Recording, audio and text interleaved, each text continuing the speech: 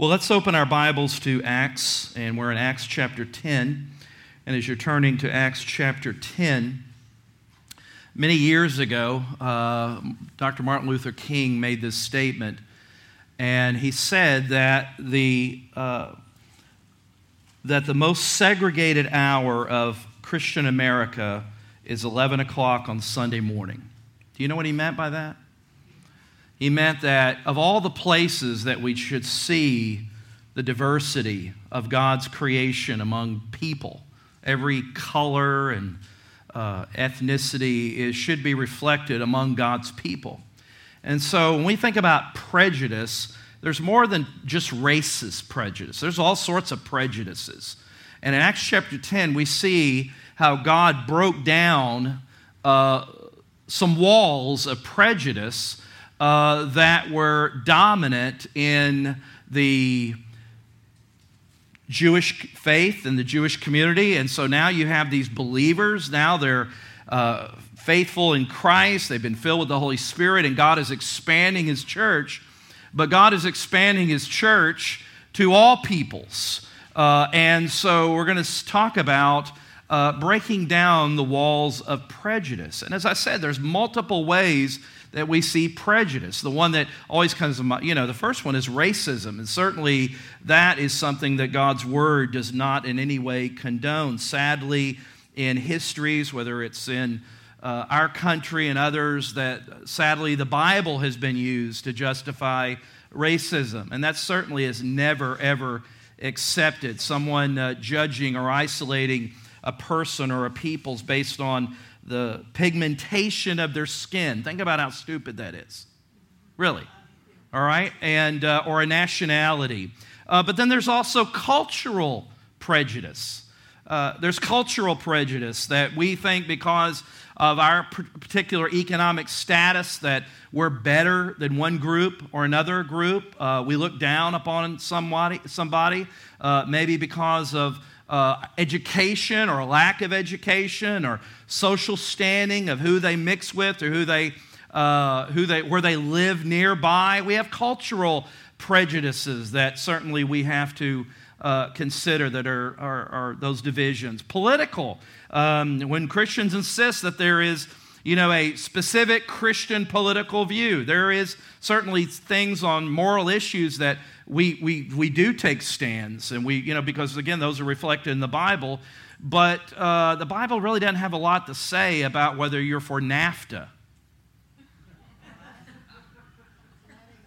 I mean, if you don't know what that is, you'll have to look that up. I mean, the Bible doesn't have anything to say about certain you get what I'm saying, but sometimes we draw those distinctions that there are people that if they have a different understanding or a different political view, that certainly we can be agreeable to be disagreeable as Christians. There's nothing wrong with that, as Teresa said, and that was a great setup, that song in which you said, and we can have disagreements, but let's do it in a civil way. That seems to be lost in our culture today, doesn't it?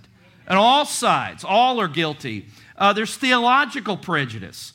There's different views among Christians where we divide over what we would call non-essential issues. We certainly will divide among the core beliefs of the gospel, but there are certainly diversity of views among churches and believers that have different understandings. When we draw a denominational line and make division where that's more important than loving and caring for our brother or sister. And so, again, there are all sorts of prejudices that we need to consider other than just racial prejudice. Anytime we categorize a people or isolate them, we're making a prejudgment. And, that's always dangerous. I'm guilty of that. You're guilty of that. When we prejudge somebody, we may look at somebody and say, well, I just know they're guilty. Look at their family. Look at where they live. Look at their background. We're prejudging because of prejudices. As much as we think we know something because we watch NCIS and, we know all the, crime shows and we think we know everything. No, we prejudge. Let's be honest. Sometimes we prejudge people because of their tattoos or their metal in their ears, and now it's, everywhere. And we make those prejudgments. We may not like it. It may not be our thing. But we have to consider that those things are not always helpful to just categorize and pigeonhole people based on their looks or their personality or appearance. Here's the bottom line that we want to address today, is that for God to use us as a church, as a people, for God to use us effectively, we need to make sure we break down our prejudices. And so in Acts chapter 10, the story of the gospel is spreading beyond Jerusalem. Remember what Jesus said? You'll start in Jerusalem, Judea, Samaria, and then the latter part was what? To the other parts of the earth, to the world. For God so loved, what? He loved my neighborhood. He loved America. No, He loved the world, that He gave His only begotten Son. God loves His creation. God made us all in the image of God. And whether somebody is antagonistic or makes you upset or pushes every button you have, remember this: they are an image bearer of God. Everyone is made in the image of God. The most hostile, rebellious among us is made in the image of God, and we need to make sure that we understand that. Here's the big idea, and they'll put this on the screen this morning just to kind of give us a little roadmap as we walk through this. We all have sinful prejudices. We need just to admit, we all have sinful prejudices that God must break down if we are going to be effective in representing Jesus Christ and advancing His kingdom on the earth. That's what we want to look at this morning, admitting that we all have sinful prejudice of some form or some kind. Now, the context in Acts chapter 10, it's the entirety of chapter 10, and it gets over into chapter 11. It's one that I think it might be next to Stephen. I haven't actually figured the verses, but I believe it's actually the longest narrative in the book of Acts. So that's telling us something. There's like 7 different scenes here. Now, we're not going to do all that today. I'm going to give you the Reader's Digest, and we're going to make some application. I know you appreciated me, but you don't appreciate me that much to keep you here all afternoon. All right? But we're going to kind of just get to the core of what God's Word is teaching in this section, very long section. And again, I would encourage you to read through it. It's very easy, again, to read. It's a very wonderful narrative in these various scenes. But here's what's going on. You got 2 individuals involved. You got a man by the name of Cornelius and, of course, the Apostle Peter. Now, it starts off with this Cornelius, and he's praying. The Bible talks about, and we'll look at this in a verse in a few minutes, and he's praying and asking God, and he is someone who is a God-fearer, and he seems to be respectful of Judaism, which is unusual because, one, he is stationed in Caesarea, which is kind of the headquarters of where the governor of Judea stayed, and the governor of Judea had like 1,000 regiments there, and he's kind of a captain of one of these regiments. So he's a very high, prominent official. He's not a Jew. He is a Gentile, and keep that in mind. That's really a big deal in how God breaks down this wall. And then you have Peter that God is using, and he's going to speak to him to go and give him a heads up about this Cornelius, this Gentile, this Roman centurion. If you know anything about Jewish history, you know that the Jews hated the Romans. They were an occupying power. They were corrupt. They were dominating. They were to be feared. They ruled with an iron fist. And so the Jewish people despised them. In fact, what's interesting, that this story sets up in Caesarea, is about 70 years before Jesus was born. There was a mass murder of Jews by Gentiles, non-Jews, in Caesarea. So just think about it. God in his ways of doing things is going to break down barriers, and he doesn't just use anybody, but he used somebody who's the very symbol of prejudice, if you want to call it that, of hatred by the Jewish people. And it just should remind us, before we say too much here and forget, is do not underestimate God's working in the very people that you think are unreachable. Didn't we see that with Paul? Think, oh, Saul, that's Saul, he's a murderer. So God has a way. He's working behind the scenes. He's orchestrating events and bringing these two people together. And by bringing them together, he's going to break down a significant wall of prejudice and division. And that is so necessary for the advancement of the gospel. Okay? This is not just a Jewish gospel. It's not just a Gentile gospel. Gentile, is non-Jew. It's a gospel that's for everyone. Look at this scripture in Ephesians. And I'm using the New Living Translation this morning. The New Living Translation, Ephesians 3:6, should be on the screen. And it says, and this is God's plan. Say God's plan. Both Gentiles and Jews who believe the good news of the gospel share equally, say equally, in the riches inherited by God's children. Both are part of the same body and both enjoy the promise of blessings. Why? Because they belong to Christ Jesus. I mean, is that not clear? Hello? Are you unsure? Is this something you're in doubt? Is that clear? I mean, that we are one in Christ, and divisions, whether it's culturally or ethnically or racially or whatever those barriers are demolished, because all ground is what? Level at the foot of the cross. Amen?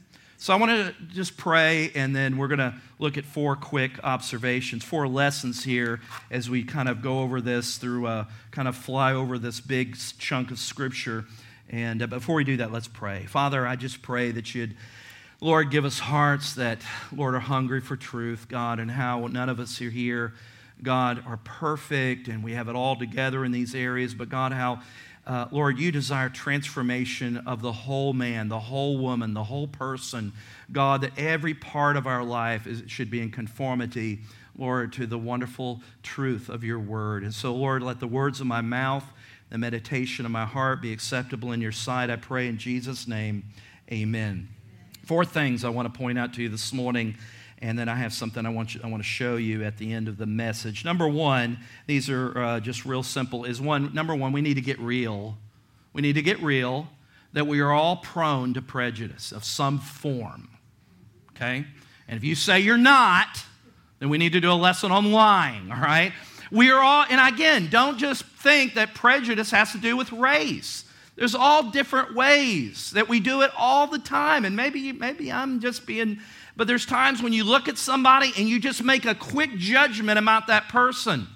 And so we need to admit that we're all prone, and that certainly is something that we need to address. And again, it's not just race. Look at verses 9 through 14, and I'm going to kind of go a little backwards here of how God used Peter to prepare him to go to Cornelius' house, and how God had to give him this vision. Okay, look at verses 9 through 14. It says, the next day, as Cornelius' messengers, we'll go back and read the previous verses in a moment, but the next day as Cornelius' messengers were nearing the town, God gave this vision to Cornelius, we'll see that in a minute, Peter went up on the flat roof to pray. That was very common and still is in the eastern part of the world. It was oftentimes a place in which they could get away from the crowd downstairs, they could get a nice breeze, sit up on the roof and just kind of have that extra area there to enjoy the sights. And it was about noontime.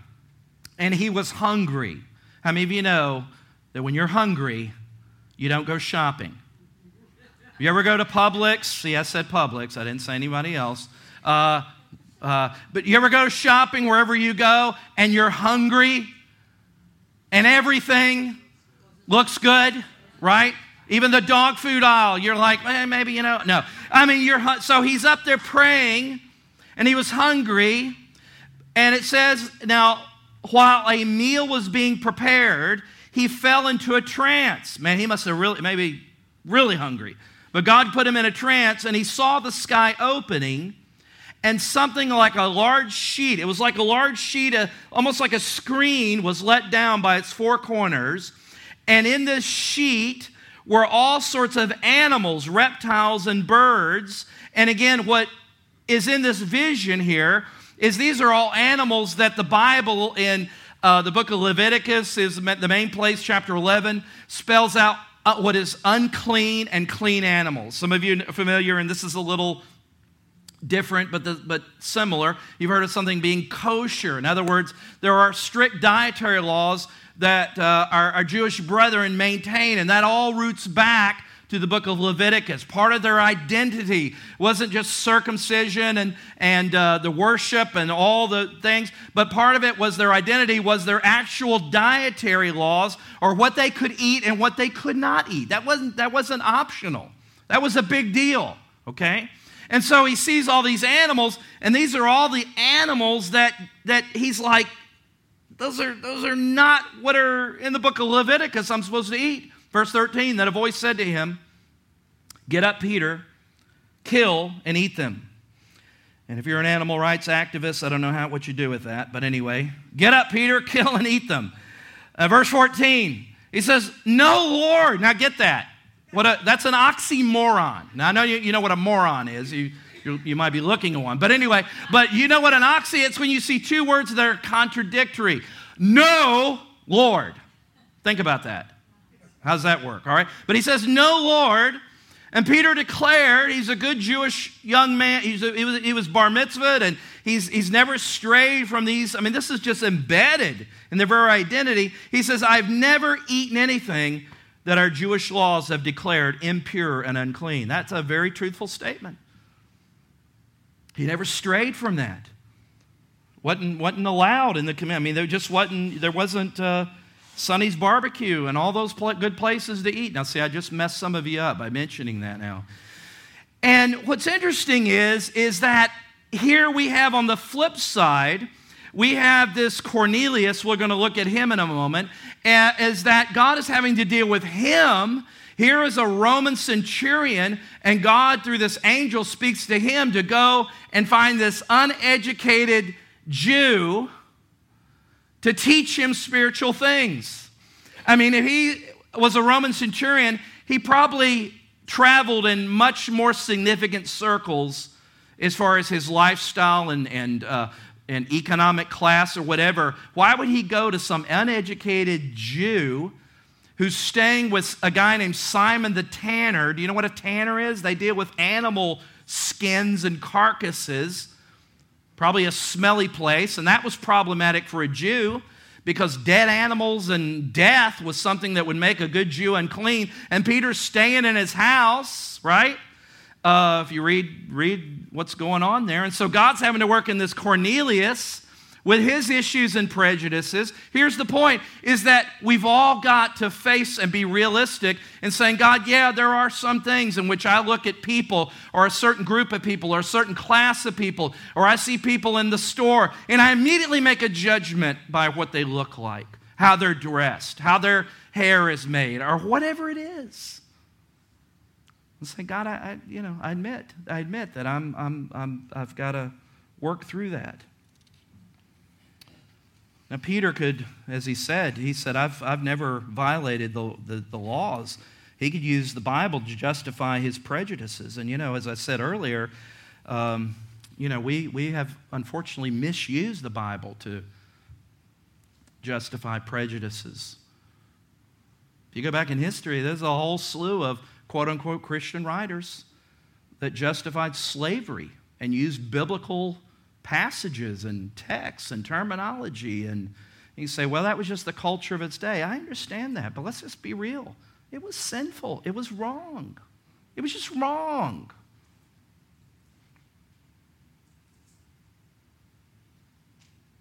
I'm not saying that we have to accept and be tolerant of sins, of what the Bible calls sins, but if you're prejudiced against Hispanics or African Americans, how are you going to impact, or how do you expect you to be faithful with the gospel in your life? You're just not. If you hate a certain class or group of people, or certain people, as I said, whether you pigeonhole them in this group or that group, how are you going to be effective in being a light of the gospel? And these are some of the things that we have to just be honest and be real. Secondly, is that once we have our prejudices, we have to overcome. Secondly, we need to get recast. Recast, that means We need to get on God's purposes and His vision. God is gracious to gently break us of our prejudices so that He can work through us. Aren't you glad that God is patient and gentle with us and is teaching us as we say, God, conform me to your likeness. Conform me to who you are. Give me your heart, God. Yeah, maybe my granddaddy and maybe my daddy, and that's just sometimes, I hear this say, well, that's just the way we were raised. That's not an excuse. That's not an excuse. That's no good. You're a new creation in Christ Jesus. You have a new master. Well, it's like people that say, well, I've just had a fiery temple because I'm Irish. Baloney. Baloney. You have a fiery temple because you're a sinner. And you refuse to submit that impulsive anger under the cross and under the blood. Quit blaming the nation of Ireland for your sin. They sent me a note. Stop. But we need to get recast. In other words, we need to get remolded into God's purpose and God's agenda. That's what he's doing in Acts chapter 10. He's not just saying, the church is stay the way you are. He's saying, look, my vision is bigger. My vision is further than anything, and you need to get recast. I know, Peter, the way you were raised. I know how you were taught. Those are laws that I put in for the Jewish people in that particular place and time as part of their separate identity, to identify them as a people that were called by my name. I get all that, but God says, I'm doing something new. I'm doing something different, and you need to get on in what I'm doing. And so there's a recasting. We're going to flip back to Cornelius. Look at verses 1 through 6 of Acts chapter 10. And here we pick up backwards. In Caesarea, there lived a Roman army officer named Cornelius, who was a captain of the Italian regiment, a very kind of elite group. It says he was a devout, God-fearing man, as was everyone in his household. Now, when you see things like that, it just means that based on what he knew, understood, there must have been, and we don't want to read too much into it, but he seemed to have a devotion to the God of Israel, that there was somehow, maybe in his back, it doesn't tell us how he came to this, but he wasn't a pagan Roman who was worshiping Caesar, but he was leaning in and favorable in his own personal walk. And it says that he gave generously to the poor, and he prayed regularly to God. I take that means he prayed regularly to the real God. Okay? One afternoon, about 3 o'clock, he had a vision in which he saw an angel of God coming toward him. Cornelius, the angel said, and Cornelius stared at him in terror. Yes, I would be in terror too. What is it, sir? I love that, sir. He's used to being a man under authority. He asked the angel, what is it, sir? And the angel replied, your prayers and gifts to the poor have been received by God as an offering. Now, I love that. That just reminds us that God looks upon the heart, doesn't he? Now, again, don't misunderstand. Cornelius wasn't a believer. He yet to embrace the gospel and receive Christ. So don't make it sound like that this is a works-oriented type of salvation. Otherwise, God would just say, hey, you're good, God bless you, and the angel would have left. And Peter, it was necessary for Peter, because if you read on, Peter shared the gospel with Cornelius, shared the gospel not only with his household, but shared the gospel with all his friends and pals that came around. And we see later on, they were all filled with the Holy Spirit and later were baptized, okay? So Cornelius is not some prototype of just people that are out there that God accepts outside of the gospel or Christ, that everyone needs to come under the gospel of Jesus Christ and to have Christ in their life. And so God is orchestrating these events and all these things, but he just acknowledges that here is a man who's a seeker after truth, and he sought what he was able to do. He sought what he knew, and God honored that, and God blessed that. You with me? You're not sure. You're not sure, but this is a big deal. Don't rewrite Christianity, all right? This is what's going on here. Yeah, there's breaking down walls, but the biggest wall that needs to be broken down is a wall of the sinful heart by the cross of Christ. That's the ultimate wall, all right? And if we miss that, we miss the point of what is going on here. And so God is working through, he's recasting, as I said. He could have just had the angel, right? Wouldn't it have been more convenient if he just had the angel share the gospel with him? I mean, the angel could have told him all about Christ and receiving Jesus, but God doesn't do that. He uses redeemed sinners like you and me that are his messengers, that are his voices, to tell people about Jesus. God could have just wrote on the sky, John 3:16.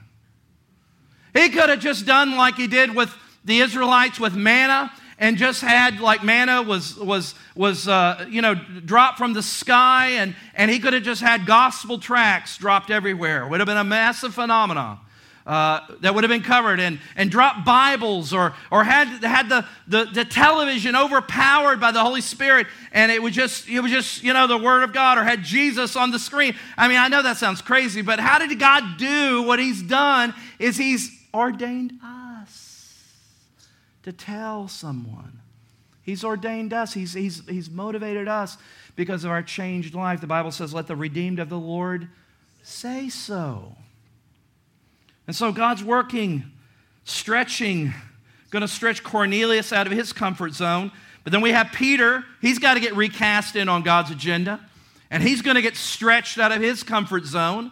And his comfort zone, he wanted to obey God. And so God's working with Cornelius and Peter, and he's going to bring them together in a marvelous way. Thankfully, I love the fact that God gradually works with us, that God understands our mindsets. You know, that I don't know about you, but I haven't been changed overnight. Have you?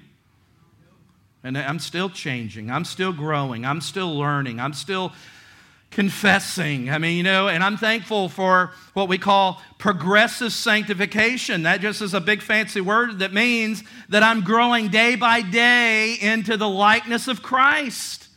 And that every part of my life, my thinking, all these prejudices or whatever it is, or my actions that are not godly, I need to bring them all under the conformity of being Christ-like. And that's a daily work, and I'll be doing that till the day I die.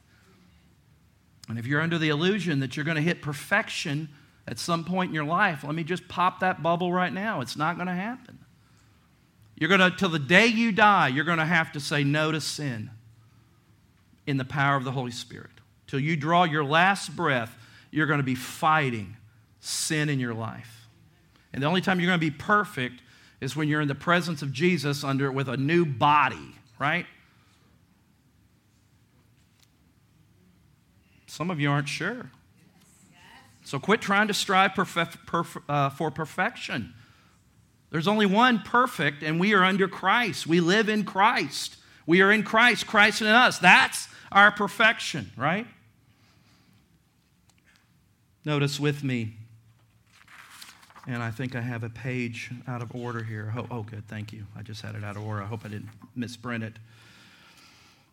Notice thirdly, actually, this is a great verse that goes great here. Look at Revelation 5:9. It should be on the screen. If we need any other evidence, look at Revelation 5:9. That speaks about this recasting that ultimately will be evidence in the new heaven and the new earth with Jesus ruling and reigning, where it speaks about how they sang a new song with these words, "You are worthy to take the scroll and break its seals and open it, for you were slaughtered and your blood has ransomed people for God from" where? "Every tribe and language and people and nation." My friend, if you have a hard time being with somebody who is a different ethnicity or race here today, you're going to be in big trouble because you're going to spend eternity with our brothers and sisters. Amen. Thirdly is get realigned. What do we do when God confronts our prejudice and he wants to recast us? We need to get realigned. When God confronts our prejudice, we must yield in obedience to him. I don't have this on the screen, but in Acts chapter 10, I hope you have your Bibles. Make sure I'm not preaching heresy. But Acts chapter 10, verses 13 and 14, verse 14, I read it earlier, but it's just when Peter says, "I've never, ever eaten anything that our Jewish laws have declared unclean. And so Peter was a little bit confused at how all of a sudden now is given this new revelation here, and he protests, but God is realigning his thinking. God needs to realign our thinking. Our thinking needs to be that which is gospel thinking, which is new covenant thinking.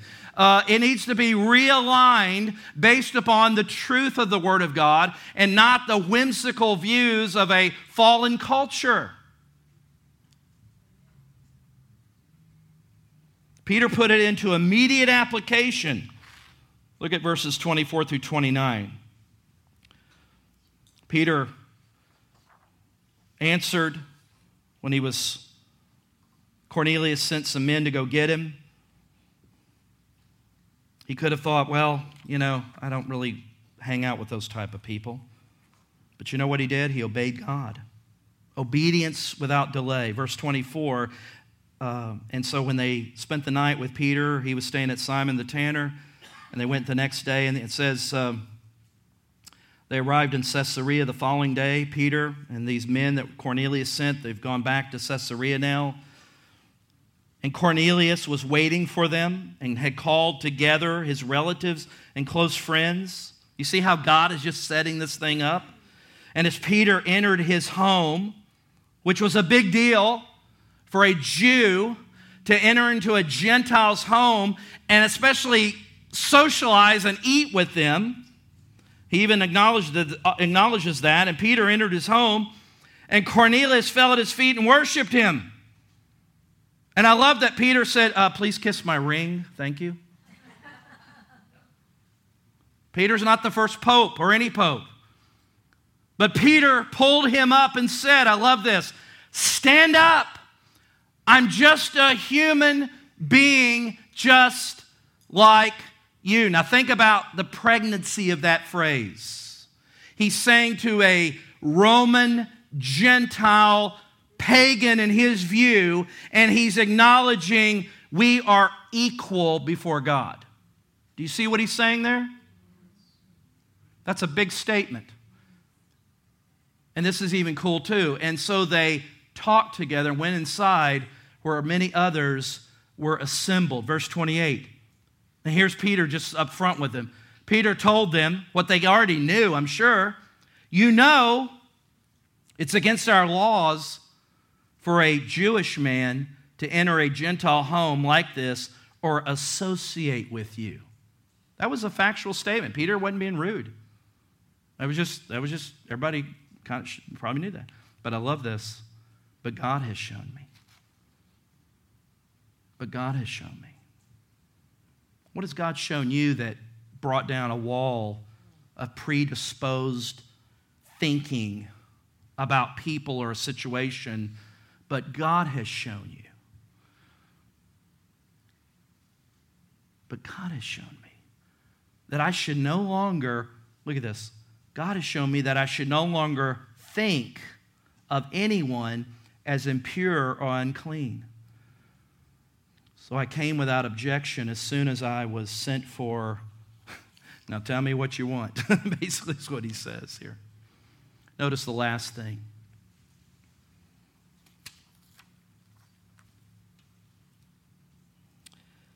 We're all prone to prejudice. God graciously breaks us of that sin to work through us. His purpose is to advance the gospel among the nations for His glory. And when He confronts us of our prejudices, whatever it is, whatever the justification that we've made, their only response is to obey and say, but God has shown me something different, and to get recast, realigned. And fourthly, get reassigned. Get reassigned. When we yield to the Lord and repent of our prejudices, He will use us as effective witnesses for His gospel. We've all sinned and fallen short of the glory of God, right? Black, brown, yellow, white, pink, whatever you want to, you fill it in. We've all fallen short. We all need a gospel, regardless of where we're born, regardless of who our mama or daddy was, regardless of our economic status, our culture. whether we're raising a house, a trailer, or an outhouse. We all need Jesus. And the gospel breaks down all those barriers and walls. At least it should. And when we come to these things, we should get reassigned and saying, like Peter, essentially, if I could paraphrase, Peter's saying, Jesus, I want to get on board with what you're doing. See, Peter, the guy could say some wild things and be erratic, but when the day is done, you know where we find Peter? Peter's right there. He may have been a little slow. He may have misunderstood, but guess what? Peter is on board. He is, when he told Jesus in John 6 and all those so-called followers of Jesus who got a free meal and they wanted to make Jesus king, and then when Jesus began to lay down the terms of what it meant to be a disciple, to be a follower of him, the crowd did what? See ya. And Jesus turned to his disciples and said, do you want to leave as well? Peter said, where can we go? Where can we go? You and you alone have the words of life. I love Peter. And he says, Lord, I'm in this for the long haul. I'll get me reassigned. You're going to blow away everything I've been taught, everything I've learned. But I'm on your agenda. I'm on your schedule. I want to get on board with what you're doing and advancing your purposes. And I believe that is what God calls us to do. Look at verse 34, Acts chapter 10. And then Peter replied, but I see when God says, now what he said, and after he had is having this dialogue with Cornelius, he says, I see very clearly that God shows no favoritism. That's a big deal for this Jewish guy to be saying that. He says, I see that God shows no favoritism in every nation. He accepts those who fear him and do what is right. This is the message of good news, the gospel for the people of Israel, that there is peace with God through Jesus Christ, who is Lord of all. Now see, Peter wasn't saying something that was out of whack with what the Old Testament taught, because if you remember the covenant he made with Abraham, he told Abraham, through your seed, you will be a blessing to all the nations. Do you remember that? How was that going to happen? It was because through Abraham's seed, Messiah would come forth. And that's the blessing of all the nations. God is saving nations. He's saving people. Peter, I love this, as he's talking, he didn't even get a chance to finish his little sermon that he had written up on the roof because the Holy Spirit interrupted. I know you're thinking, that might be a good thing to do every once in a while here. Look at verse 44. Even as Peter was saying these things, he was in the middle of point number 3. And the Holy Spirit fell upon all who were listening to the message. The Jewish believers who came with Peter, they were amazed that the gift of the Holy Spirit had been poured out on the Gentiles, because that just wasn't in their thinking. For they heard them speaking in other tongues and praising God. And if you read it, they got baptized. So God does things kind of out of order. Wait a minute, they're supposed to be water baptized, and then this happens, and that happens. No, God does his own thing, his own way. Because you see, one of the things I think what happened here is because this was such a paradigm or realignment type of shifting change, is that God wanted to make a non-disputable proof that they were accepted by him by filling them with the Holy Spirit with the sign of speaking in tongues, so that it was clear to everybody, Jew and Gentile, that these people were saved and were accepted by God. But he disputed, because even the Jewish believers who were accompanying Peter said, yeah, thank you, the Message translation. What's up? What's up with this? How's this kosher? No pun intended, right? These people are accepted by God.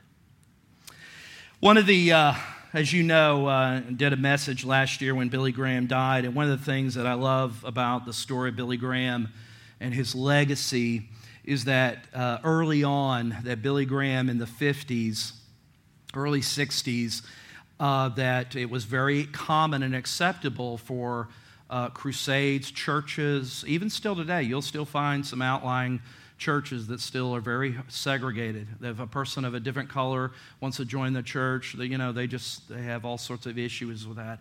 And they might as well just write Ichabod on that church because the presence of God is not in somewhere like that. But Billy Graham was a pioneer and took a stand and said, especially when he was going to organize a revival in Chattanooga. And they said, well, all of our crusade, you come down here, they have to be segregated. And Billy Graham said, no, I won't come if that's how it's going to be. And so they gave him their word that they would not have segregated seating, whites on one side and African Americans on the other. And he got down there and somebody came to him and said, they've roped off and have sections. They broke their word. And Billy Graham said, tell them to take it down or I'm leaving tonight. Now again, this isn't like in 1984. See, a lot of people got on board when it was safe and the price wasn't as high. But I want to show you this video clip. I'm going to give him a minute to adjust the lights, but I want to show you this video clip, and I timed it so we'd still be out at a decent time.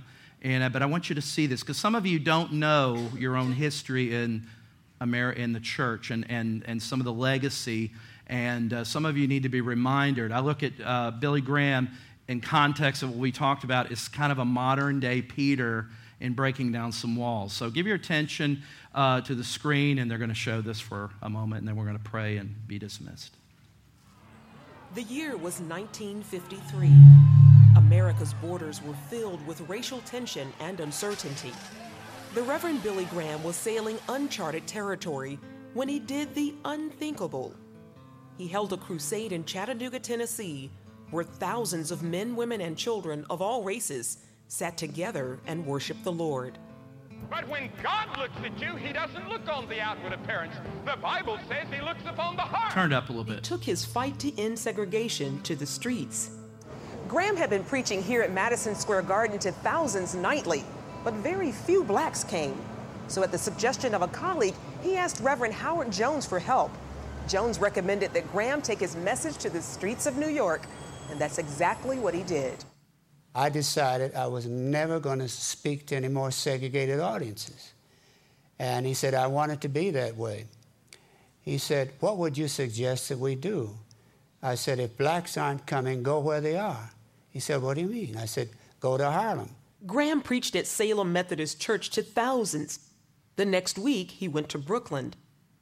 And slowly but surely, the Crusades in New York became increasingly integrated. Prominent singer Ethel Waters attended the event and rededicated her life to Christ. Graham even invited his good friend, Dr. Martin Luther King Jr., to attend one of the events. We thank thee this evening for the marvelous things which have been done in this city through the dynamic preaching of this great evangelist. We ask thee, O God, to continue blessing him. Give him continued power and authority. And as we listen to him tonight, grant that our hearts and spirits will be open to the divine inflow.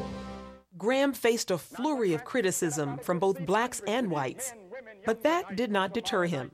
Some whites wanted to know why you would fool around with these people, you know. And some said, if you're going to integrate your team, we will not support you, we will not give you money. So they used all kind of pressures on him. But he said, I don't care. I'm going to stick by my guns. Some of the criticisms were that Mr. Graham was not concerned about the black community and that he didn't speak enough about civil rights. Graham went to Dr. King for advice. Martin Luther King suggested to me that I stay in the stadiums in the South and hold integrated meetings because he was probably going to take to the streets. He said, I'll probably stay in the streets and I might get killed in the streets. But he said, I don't think you ought to, because he said, you will be able to do things I can't do and I can do some things you can't do, but we're after the same objective. And so he did, holding crusades from Arkansas to Alabama. So here we were, with neighborhood after neighborhood after neighborhood in my state on the verge of violence. and yet tens of thousands of black and white Christians there together in a football stadium. And when he issued the call at the end of the message, thousands came down, holding hands, arm in arm, crying. It was the beginning of the end of the Old South in my home state.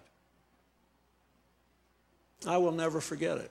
He even went to South Africa, preaching before an integrated audience in 1973. Man has a will of his own. Mwanadamu ana kule kukata shauri ya mapenzi yake mwenyewe. God gave it to you. Mungu alikugawia kile kama kipawa. Graham also worked closely with Presidents Eisenhower, Kennedy, Johnson, and Nixon, urging them to ensure equality for all. Then there's the race problem. And this problem, it seems to me, should be put in its proper perspective. It is a world problem. Greater improvement is being made today in America than perhaps any great nation in the history of the world, because we at least are attempting to solve the problem through understanding, through dialogue, through legislation. In the end, Graham's legacy is one that is filled with a message of love, togetherness, and unity. But I think Billy has proven the fact that in Christ, there's no east or west or north or south. We just love him. Charlene Israel, CBN News.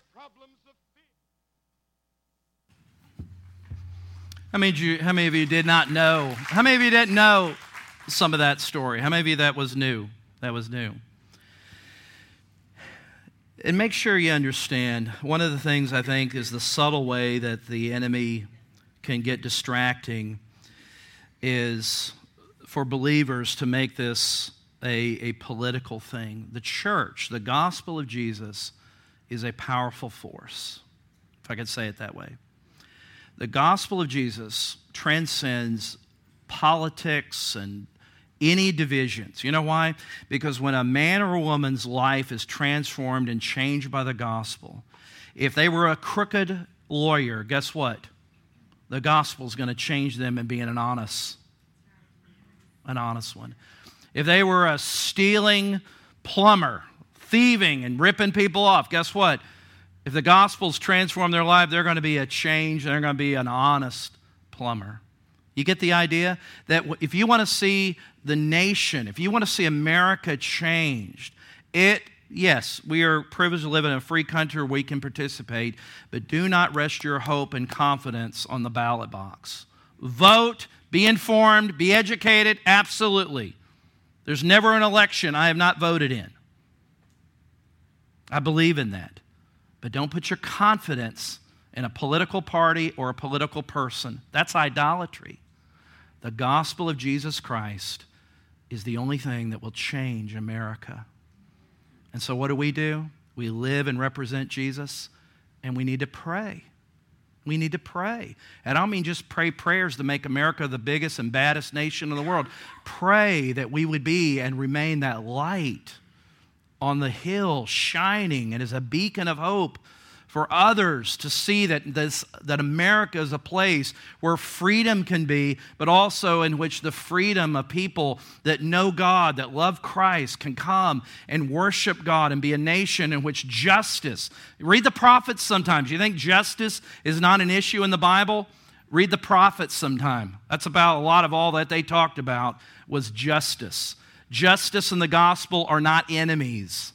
The gospel of Jesus Christ changes people, and it's people that are transformed by the gospel that change their nation. Let me close with just these final thoughts. We must make sure that we preach and teach a gospel that is a gospel for all people, regardless of culture and race. And I go back to what Peter said in verse 34, God is not a God of favoritism. Secondly, we must preach and teach, and I would even add, combat prejudice in the church. Is there still prejudice in the American church? You bet there is. You say, well, I don't know where it is. Probably you're white and you don't know anything about it. I'm just being real with you. That may offend some of you, but let's be honest. We sometimes talk about things we've never experienced. But I bet if I asked our African American, black, people of color that are right here, right now, have you experienced racism in the American church in your lifetime? I would be shocked if there was a person who didn't say yes. Yes. Is it subtle? Yes. Is it something that we need to be conscious of? Yes. But it's something that we need. You know how you combat it? You combat it by telling people the truth. That, again, what we just talked about today, that the gospel of Jesus Christ needs to change my thinking. It needs to change the way I look at people. It needs to change the way I approach people. Does that mean that everything is going to be perfect, my friend? There's only going to be one moment in history, in time, that everything is perfect, and that's when Jesus Christ puts his feet on the Mount of Olives and has come to rule and reign forever. And in the meantime, we're in the not yet. We're in the not yet phase. But yet, we are still called to tell people about Christ and see the gospel break down these walls. We shouldn't tolerate prejudice in this church in any form or fashion by a member or a leader. Never should tolerate it. Thirdly, we must humbly repent individually and corporately for the sin of prejudice and fleshly division. We need to ask the Spirit of God to transform our sinful mindsets into kingdom mindsets so that we can say that there's, Galatians 3:28, there's no longer Jew or Gentile, slave or free, male or female, for you are all one in Christ Jesus. Well, Pastor, I'm glad you're talking about my neighbor because I'm glad I don't have any of those issues, right? Let me ask you a radical prayer request. Pray and say, Lord, are there areas in my life in which I need to have a realignment in your thinking? Is there areas in my life that maybe I prejudge people and I'm quick to judge people and I'm quick to just assume that I know what I'm talking about people who have suffered prejudice and racism and cultural prejudice, and I look at people and I just make judgments. And I immediately kind of have this wall in my life. You know what? If you're honest and open to obeying the truth, you know what God's going to do? He's going to put some people in your life and put around you, just like he took Peter and he sent him to Cornelius, and he had to walk the talk. It'd be great to have a vision. We came to the altar and repented of all this stuff. Woo, boy, that's glad. No, God says, now let's put it into practice. Let the church, what do we see here? The church was exemplifying what it says. You know why people don't take us seriously? Because sometimes we don't walk what we say. And I realize that it all goes back, that we're all sinners, saved by grace, and are being saved by grace. And the hope, as we see in this last scripture that I'll put on the screen, in Revelation 7, 9-12, look at this vision. After this, I saw a vast crowd, too great to count, from every nation and tribe and people and language, standing in front of the throne and before the Lamb. Do you see any segregated seating there? They were clothed in white robes and held palm branches in their hands. And they're shouting with a great roar, salvation comes from our God who sits on the throne and from the Lamb. And all the angels were standing around the throne and around the elders and the four living beings. And they fell before the throne with their faces to the ground and worshiped God. And they sang, Amen. Blessing and glory and wisdom and thanksgiving with honor and power and strength belong to our God forever and ever. Amen.